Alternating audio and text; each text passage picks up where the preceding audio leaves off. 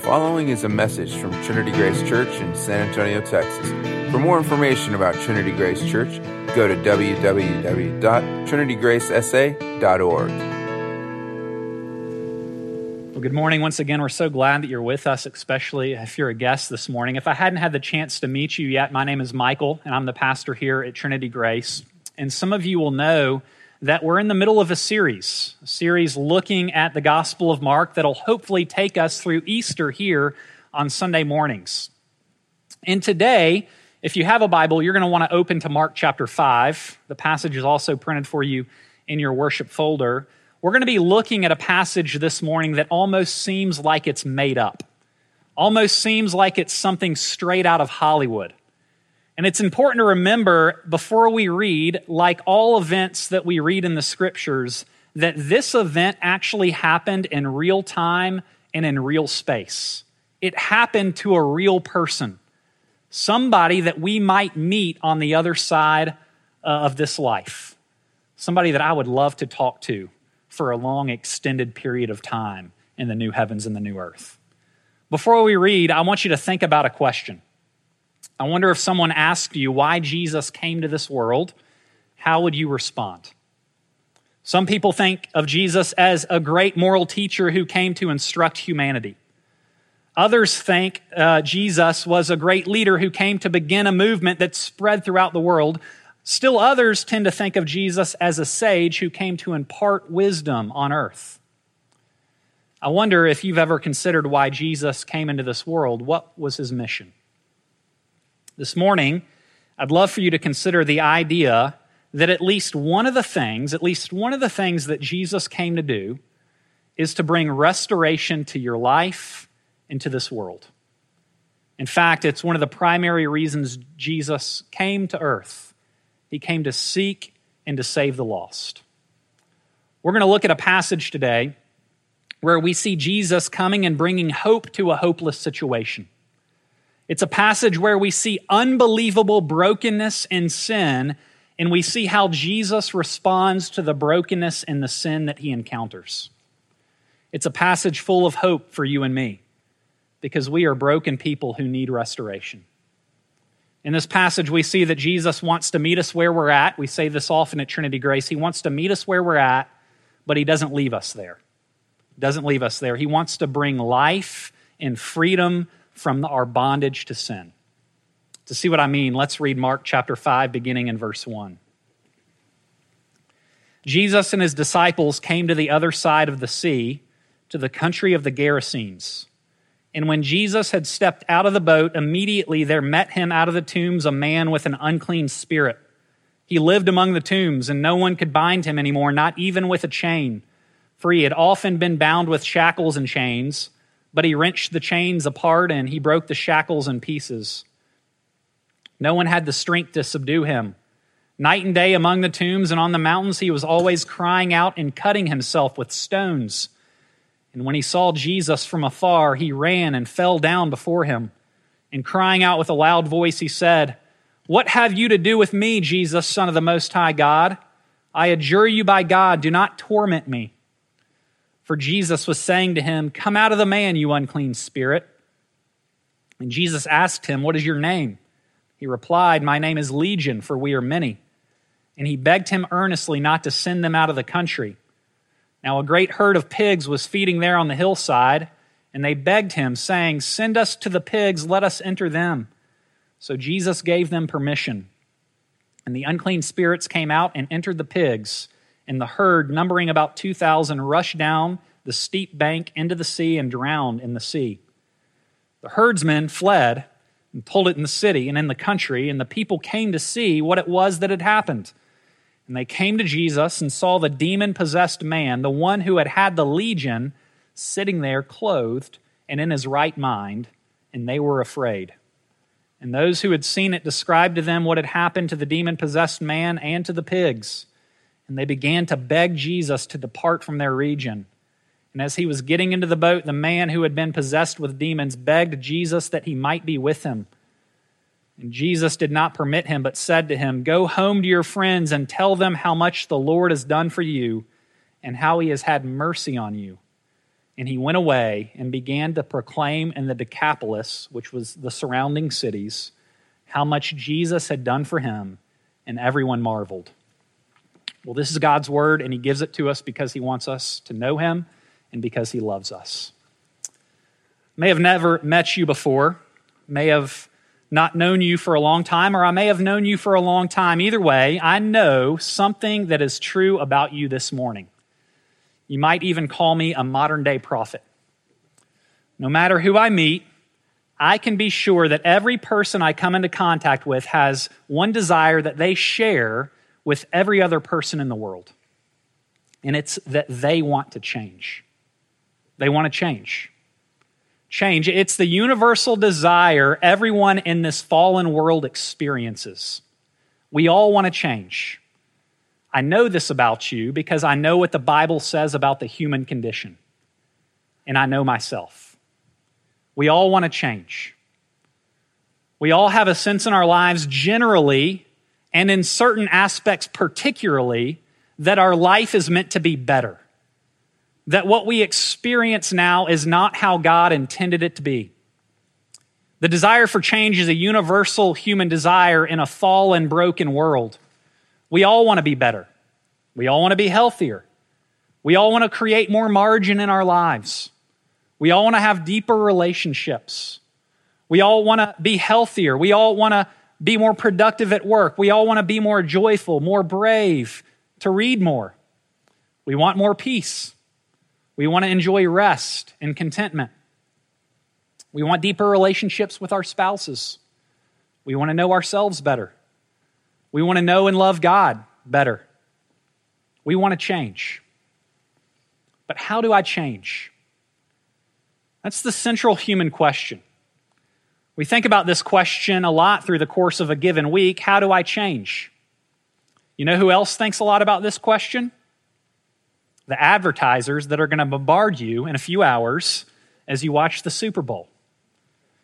In fact, companies are willing to spend $5 million for a 30-second Super Bowl ad in hopes of convincing you that you could change if you simply buy their product.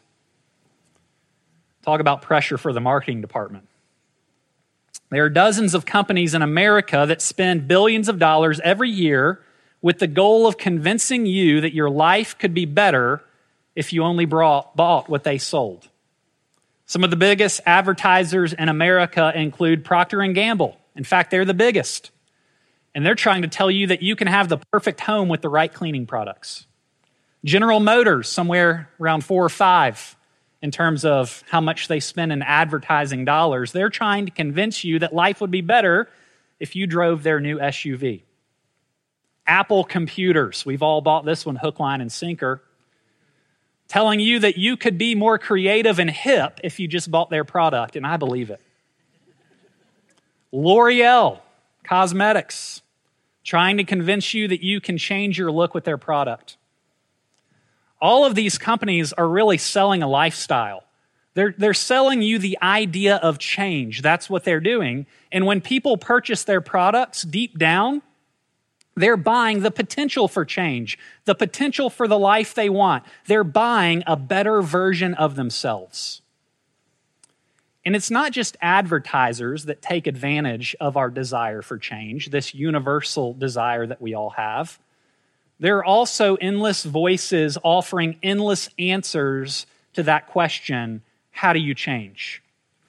We hear it from books written by experts. We're sold the potential for change through a better diet or a better exercise program.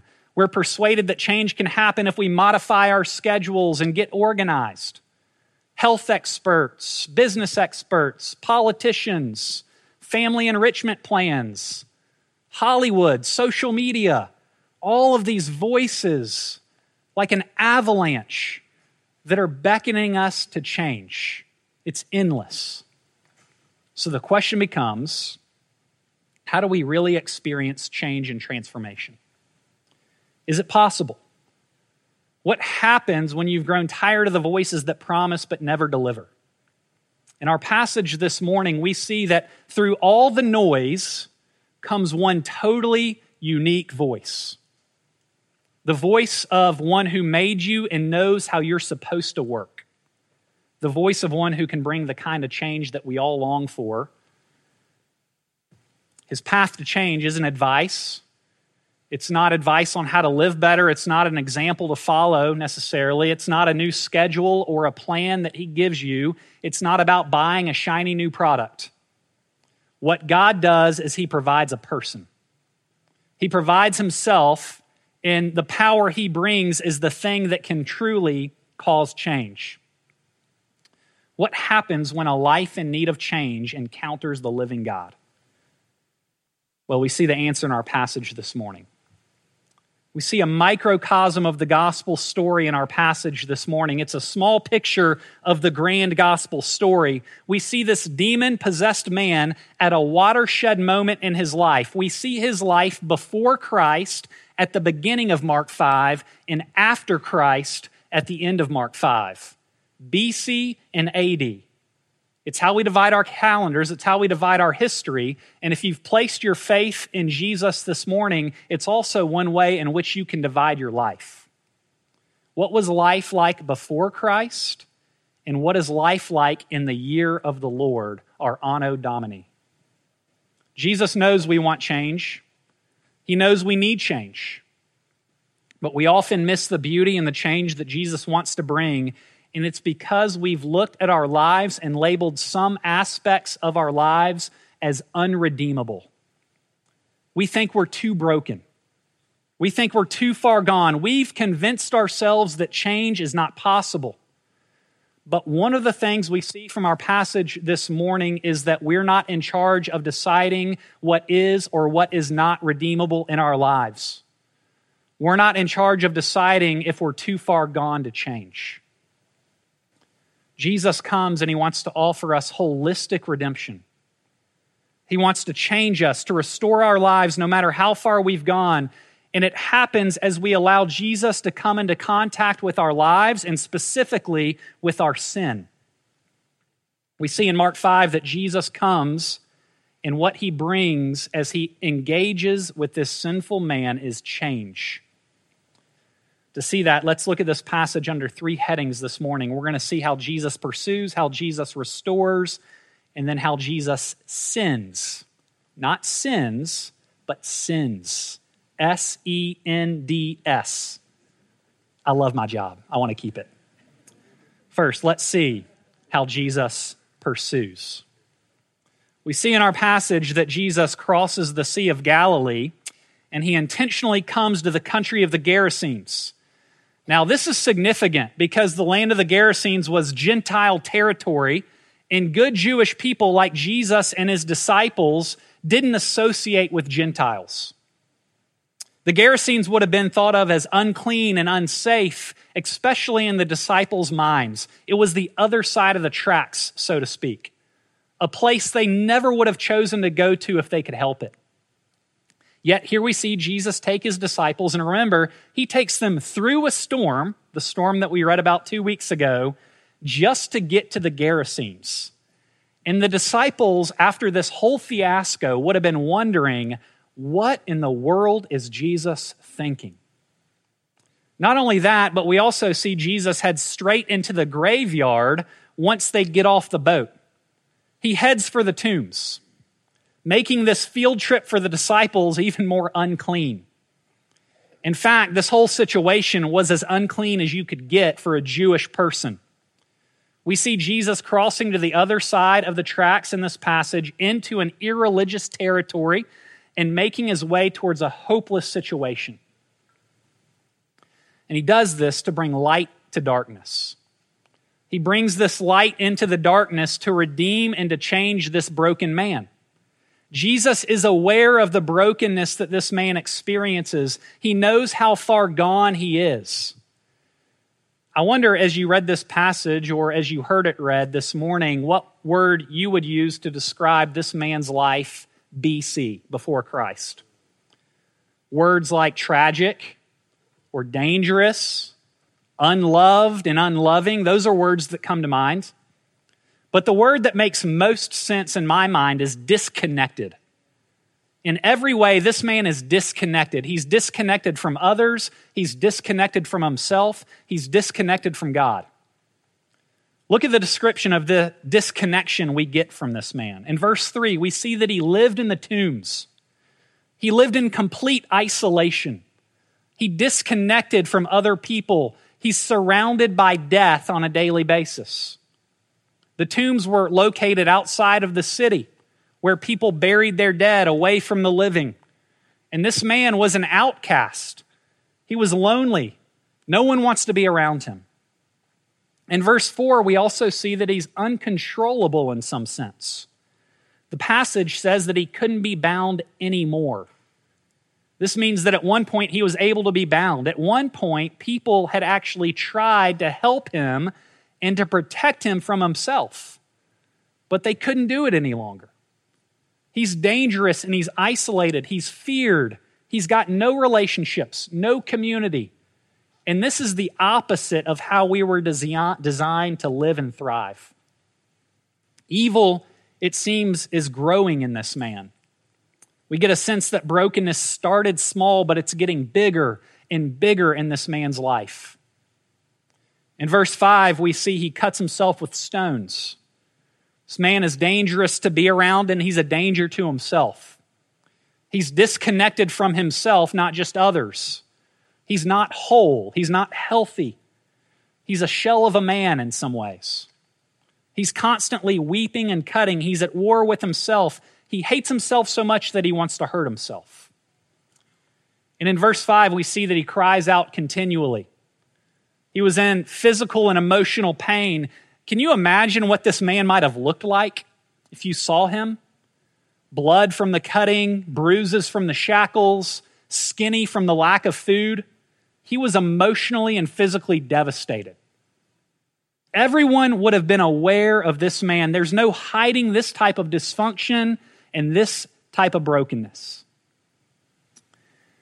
And this morning, I think we can relate to this man. Maybe not particularly, but generally. Who among us doesn't experience some degree of internal chaos, internal pain, loneliness?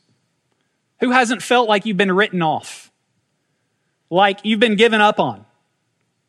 How many of you have felt like you're surrounded by death oftentimes? You can't sleep at night due to guilt or anxiety. Maybe you do hurt yourself like this man. Even inflict pain on your body by how you eat or how you exercise. Maybe inflict pain on your body just so you might feel something.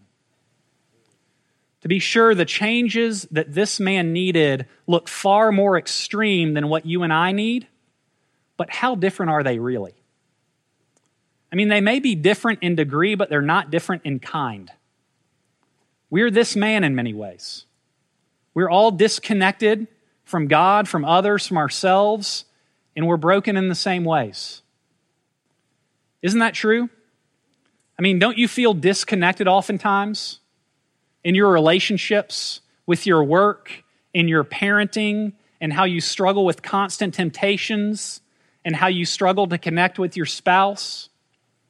Don't you ever feel like you're your own worst enemy sometimes? Like you just can't get out of your own way?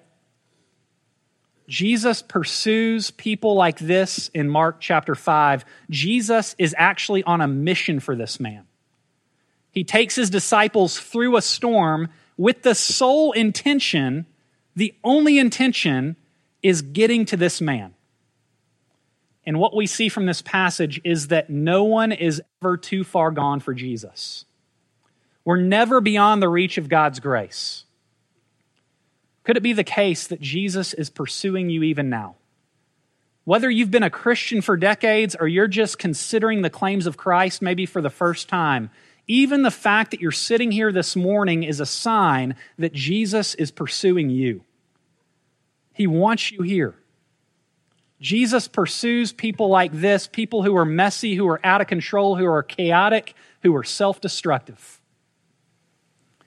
Jesus wants to meet you where you are in all of your emotional and spiritual chaos, in your loneliness, in your temptations, in your dysfunctional relationships. He wants to bring hope and victory to the places where you've given up. The addiction, the depression, the anger, the self-hatred, and the self-harm. Jesus wants to meet you where you are, and he offers to heal your broken life. It's good news that Jesus wants to meet us where we are, but he doesn't stop there. He also wants to take us somewhere. He meets us where we are, but he doesn't leave us where we are. Jesus enters this man's life in order to bring transformation. In fact, Jesus went to this region, like we said, through a major storm. His disciples likely very angry at him for no other reason than to bring this man wholeness. Jesus crosses the lake with a solution for this man's life, and Jesus himself is the solution. As soon as Jesus reaches the land, this broken man sees Jesus and he falls to his knees in front of him in verse 7, and he identifies him correctly. Really the first time anybody in the Gospel of Mark up to this point on initially seeing Jesus identifies him correctly. It's a demon-possessed man. He says in verse 7, "What have you to do with me, Jesus, Son of the Most High God? I adjure you by God, do not torment me." Now, as I was reading the passage this week, that is not what I would have expected this man to say.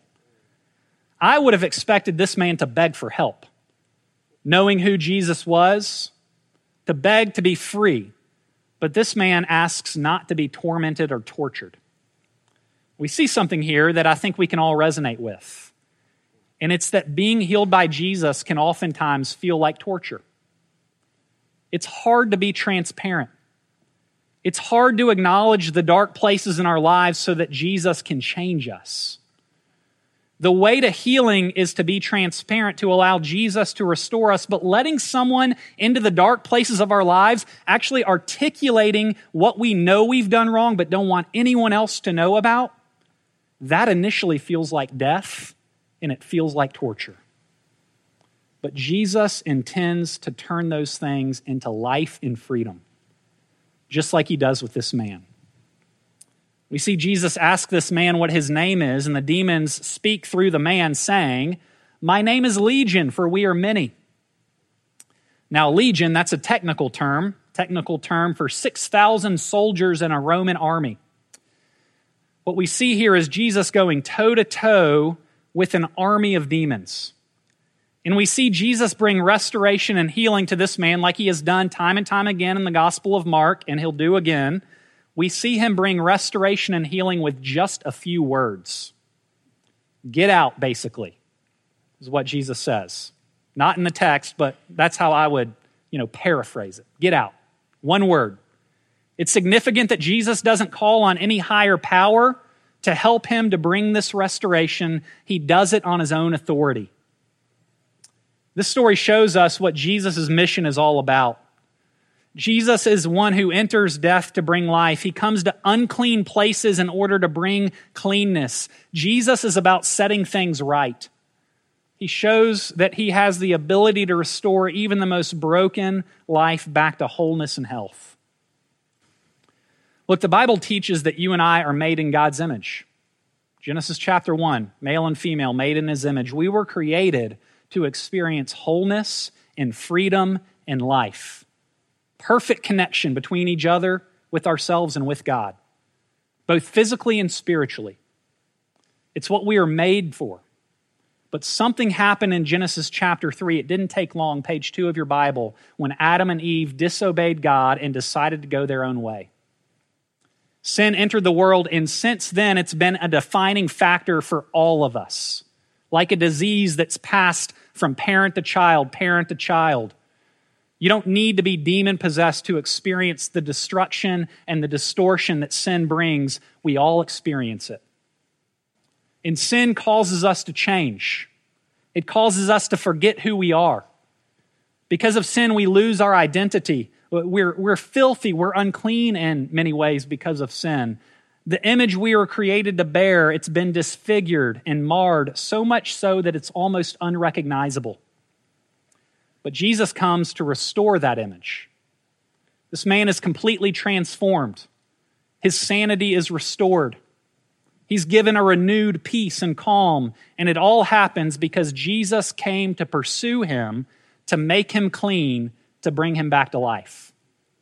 It reminds me of an incredible story I heard a while back out of Georgia. I could hardly believe it, but it was from a reputable news source. There was a 2-year-old girl who was walking her dog with her mom one day, Saturday morning, and the dog got off the leash, and the 2-year-old girl went chasing after her dog. And as she was running after her dog, she stepped on a plastic septic tank cover. And she stepped on this cover, and the cover flipped open, and the girl fell into the septic tank and was completely submerged in about 50 inches of raw sewage. Well, the mom began screaming for help, and it was heard by a nearby neighbor. And this neighbor ran, and he jumped in after this little girl, submerging himself in the raw sewage himself. He searched, and he came back up empty-handed. He couldn't find the girl. And so he went back in a second time, and he finally grabbed hold of her hair. And the little girl was pulled up after about 4 minutes of being completely submerged, and she was unresponsive.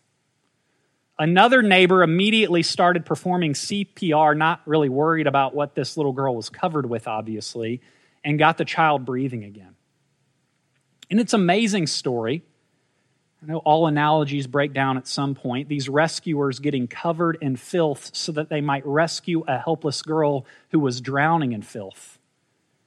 But isn't that a real-life picture of what Jesus came to do for us? Jesus comes to rescue us from drowning in our own filth, and in order to rescue us and to bring healing to us, he had to experience the filth, the uncleanness himself. And he enters the filth of our lives so that he might bring us back to life.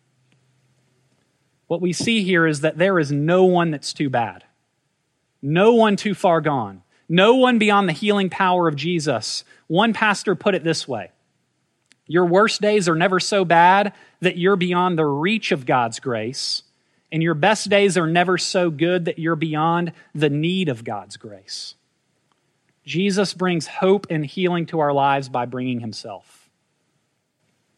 So once Jesus restores this broken man, word begins to spread around the surrounding towns about this amazing transformation, and everyone rushes out to see what had happened. And we read in verse 15 that they came, the townspeople, they came and they found Jesus, and they saw the demon-possessed man, the one who had the legion, sitting there clothed and in his right mind. And they were afraid. It would have been unbelievable to these people to see this man like that. But why are they afraid of Jesus? Why did the crowd respond this way? They didn't throw a party for joy. They're not happy. They don't invite Jesus to come into their city and to do more miracles. What we see is that they're angry and scared. They ask Jesus to leave. Keep on moving. Why is that? Well, they didn't like the fact that Jesus' restorative work cost them something. 2,000 pigs, gone. If you're a fan of bacon, that's heartbreaking. Think of the economic value of these pigs. Jesus wipes out a good portion of this town's economy, and it would have been a massive hit for these people. It cost them something to heal this man, and it wasn't worth it to these townspeople. The people saw the transformation that Jesus brought to this broken man, but they were more concerned about their comfort and their prosperity and their lifestyle than the disruptive transformation that Jesus came to bring. This passage shows us that when Jesus comes, he disturbs people. He brings the gracious disturbance of redemption and healing, and we see in this passage that some people welcome this disturbance, and it changes them, and other people want nothing to do with this disturbance, and they ask Jesus to keep moving. What we see very clearly, though, in our passage is that Legion was worth it for Jesus, whatever it cost. He went through storms to Gentile territory against the wishes of his disciples. It was all worth it to Christ. But the thing is, you and I don't normally believe that when we think of ourselves. We don't really believe that Jesus would do that for us. Maybe somebody else, but not me. But that's the gospel story. And as the story ends, the man who's been restored wanted nothing more than to be with Jesus. We see in verse 18 that this healed man begs to go with Jesus. And we think, of course he did. But Jesus wouldn't let him follow him. Why is that? Well, Jesus, as we think about it, could really use this guy in ministry. I mean, what kind of crowds do you think this guy could draw? You know, this is prime missionary newsletter material. This would raise a lot of money if you're on the mission field, a story like this. But instead, Jesus asks this man to go back to his home and to do for others what Jesus had done for him. Jesus wants this healed man to go back and offer healing, to go back and offer others the possibility of change, to go back and to offer Jesus himself. This broken man is completely restored, and he's sent back to bring that restoration to his family and to his friends. And it teaches you and me that we receive life from Jesus so that we might move back out and take that offer of life to others, to our friends and our neighbors. Look, this is a story of Jesus pursuing us to set us free. We see a naked, isolated, self-destructive man in Mark chapter 5, one who is as hopeless as you can get, and he's completely healed and restored. And in this story, we get a small taste, like I mentioned, a small taste of what Jesus ultimately came to do for you and me. Because if we were to follow along in the book of Mark, which we'll do through the next few weeks, we would see that at the climax of the story, Jesus actually trades places with this man in a sense. Jesus, at the end of the book of Mark, he finds himself naked on a cross.